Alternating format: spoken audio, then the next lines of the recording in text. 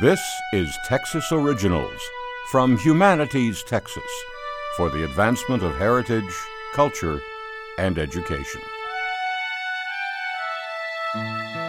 Folklorist and oral history pioneer Modi Boatwright was no stranger to the tall tale. Raised in a West Texas ranching family in the early 20th century, he was descended from pioneers, cattlemen, and merchants.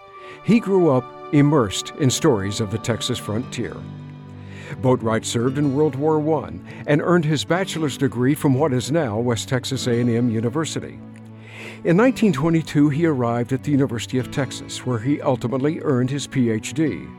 With the exception of 1 year in El Paso, Boatwright taught in Austin until his retirement in 1968. In 1934, Boatwright published his first book, Tall Tales from Texas Cow Camps, which gathered stories from his childhood and from his many students who were also raised on ranches.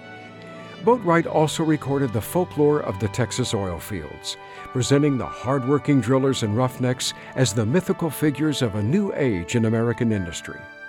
Unlike other folklorists who added literary flourishes to the tales they published, Boatwright presented his stories in the unadorned voices of their original tellers. Boatwright was a fellow of the Texas Folklore Society and edited its annual publications. Following his death in 1970, his friend and colleague Americo Paredes described Boatwright as the most distinguished professional folklorist that Texas has produced. For more information about this Texas Original, visit texasoriginals.org. Texas Originals is produced by Houston Public Media News 88.7 and Humanities Texas, with funding from the National Endowment for the Humanities.